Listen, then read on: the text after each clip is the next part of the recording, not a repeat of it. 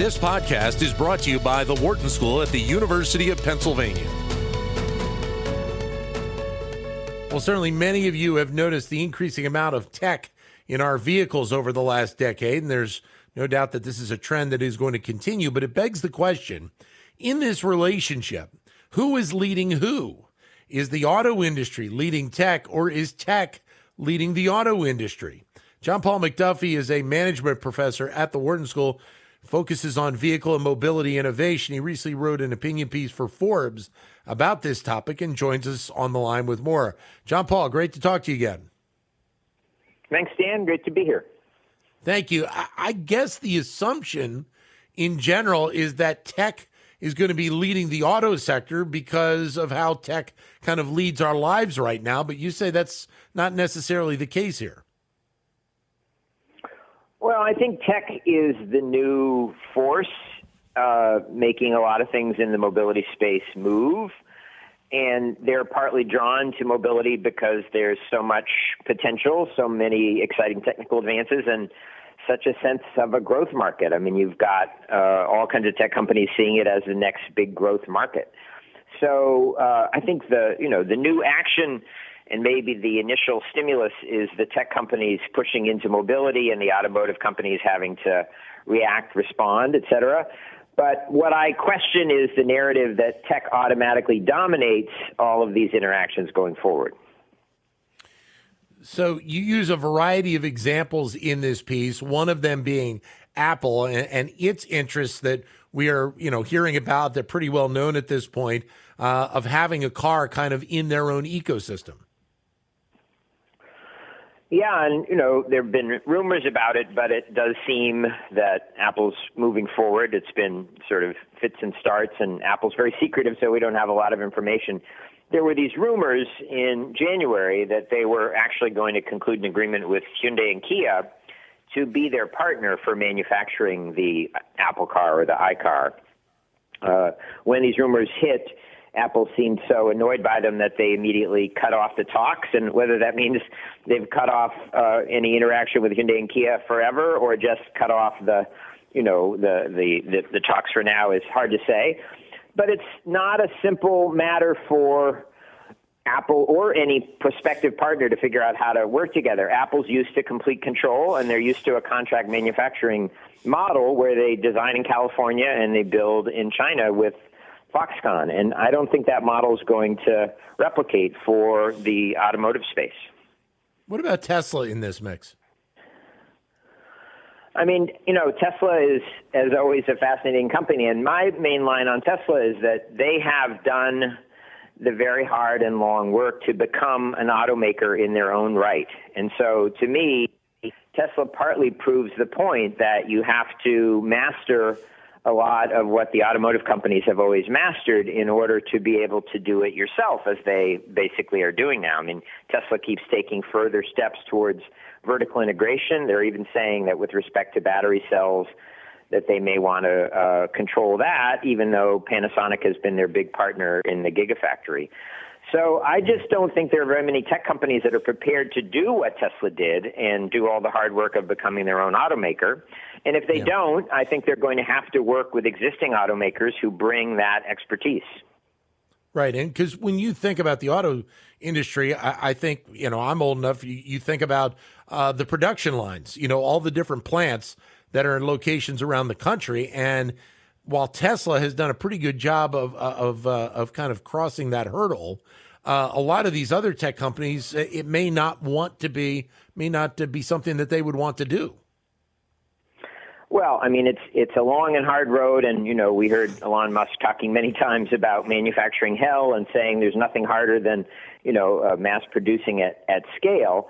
We also know that it is still a very fiercely competitive industry with really fairly low margins, and these tech companies are used to much higher margins. I think the uncertainty about the long slog to master the capabilities and the low margins when you get there will make them decide not to do it themselves.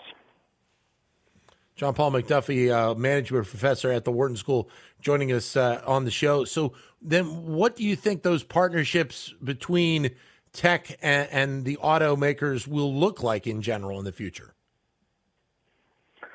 Well, I mean, each of these relationships are going to be complicated. I think in a sense, my argument is that they need each other. It's not that they necessarily want to work together. The auto companies are not good at services. They're not good at a lot of aspects of digital platform strategy, which the tech companies excel at. And I think that's part of why people assume the tech companies have a big advantage here. So, I think they'll each bring what they're good at, and they'll struggle through to find a way to work together. The model of a contract manufacturer is still alive, and in some people's minds, that is exactly what the tech companies will want to do. Foxconn, which makes iPhones for Apple, is also seeing that it's not going to be the growth market of the future. So they're saying they're going to build cars, and they already have a partnership with Geely of China to do that. And we'll see where that goes. They also are saying they're going to build the Fisker sports car. Fisker, an early competitor of Tesla that went through a couple bankruptcies and is back. So, Foxconn may struggle through the long hard work to become auto manufacturer as they've been an electronics manufacturer. But I don't think it'll be easy or quick. And I think if at the end of it, they would look more like an auto company than some brand new model of manufacturing. That's one of the questions. Can you turn the automobile into something that can be manufactured like a piece of electronic gear? And I think it's more than that. You mentioned, and I think it bears repeating, is the fact that, the auto sector is not just something that you can come in day one and have a mastery of it. There are, obviously in a lot of businesses, there are, certain nuances that you have to kind of slog through in order to be able to get the formula right. Well, some of it is the amazing complexity of designing the vehicle to meet all of the constraints and requirements, not just what customers want and need, and making products that are both practical and exciting, but also meeting the various requirements of safety and quality and, emissions standards and the like.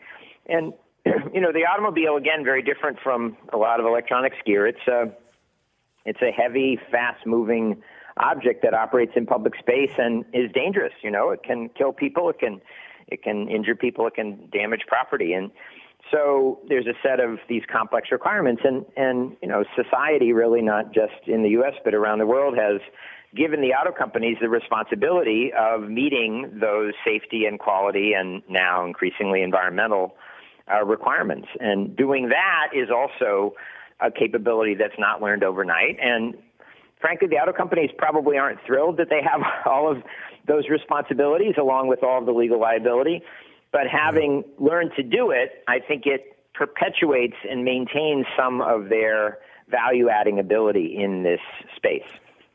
It sounds like it's a case where the potential profit for a lot of these companies is a more attractive option, or a larger potential than the potential downside would be. Well, I think we all anticipate that there will be more services that people in vehicles will consume as vehicles are more connected and as the various self-driving technologies become more advanced. So, one of my thoughts about Apple and also Waymo is Google's autonomous vehicle arm. Waymo is saying we're not going to build cars. We're building the software driver of the future, and we will work with any number of different auto manufacturers to put our system, our driver, inside their vehicles. I can see Apple deciding to back away from having its own iCar that it oversees the manufacturing of to become a competitor in that space, because they would like to be the ones with the driver brain in the vehicles of the future, and then being able to connect passengers to all of the things in their ecosystem. So maybe we end up with a world like we have with phones. We've got iOS and Android competing. Maybe Google and Apple will compete for the vehicle OS of the future. So could we see kind of a formula develop here where, Apple may go down path A with company X towards getting the vehicle that they want have on the road. But at some point, they may have to go with company Y to be able to kind of adjust that path at some point. I mean, it's certainly possible. And, the more that they're providing the software for a vehicle, the more they would be able to potentially pivot and do that with a different manufacturer.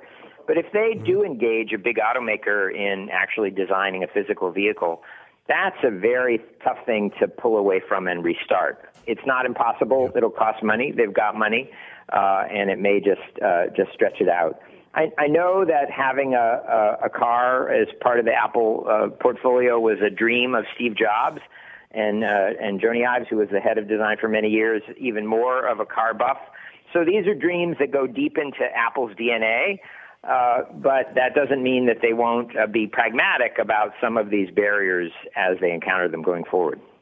What's your expectation then? How do you think this will all play out? Obviously, still a lot of this is to be determined, but you have, to me, as you have said this, there are obviously some hills that have to be crossed, but it seems like the level of optimism is still very much there moving forward. Sure, and I don't mean this to be a pessimistic message at all. Another technology that's probably gotten even more attention in recent months is electric vehicles.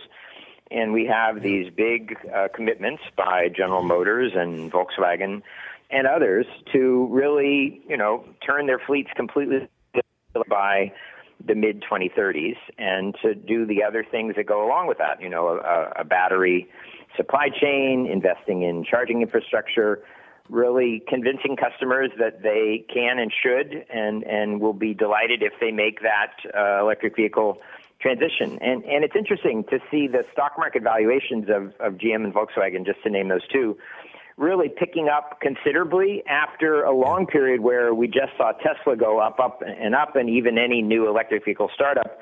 And the traditional automakers, staying very low down. I mean, Tesla is still... the market is still valuing Tesla as worth more than virtually all other automakers combined. But, but although that Tesla price is starting to adjust downward, we're going to see all of these technologies going forward, electric combined with autonomous, combined with connectivity. I don't think, there seems to be a little realism about how fast we get to fully self-driving vehicles, that it's not going to be by 2020, which is what was being predicted 5 years ago, but further off into the future. So imagine a sort of incrementally, maybe fast, but incrementally adding a lot of these technologies to these complex vehicles. I think the automakers with tech partners are going to still be probably the best suited to driving that. So it may be a question competitively of which combination of a tech company and an auto company kind of jumps out into the lead. It's interesting with all of the issues that big tech has had and may have this year on Capitol Hill. This sounds like it could be one of the areas where maybe not as much they have to, think about where their future path is. Yeah, I mean, I think, some of the privacy concerns that the big tech companies are facing some challenges on now, those are certainly applied to the vehicle world. There's worry about, cyber hacking of vehicles, which, again, could be very, very dangerous. There's concern about, personal data being available about where people move and what they're doing. So we already give away a lot of that information to the tech companies, and maybe we'll continue to do it. We sort of do it when we take our phone in the car now. But if the level of services ramps up and is increasingly activated from the vehicle and more is being revealed about individuals, that's definitely going to trigger some of those same privacy concerns. John Paul, great piece that you put in Forbes. Thank you for your time and look forward to talking to you again soon. My pleasure. Thanks. I always enjoy talking, Dan. Thank you. John Paul McDuffie, management professor at the Wharton School. And as we mentioned, recently did an opinion piece on in Forbes about who is leading who in this movement forward. Is it the auto industry or is it the tech sector? To keep engaged with Wharton Business Daily and other Wharton School shows, visit businessradio.wharton.upenn.edu.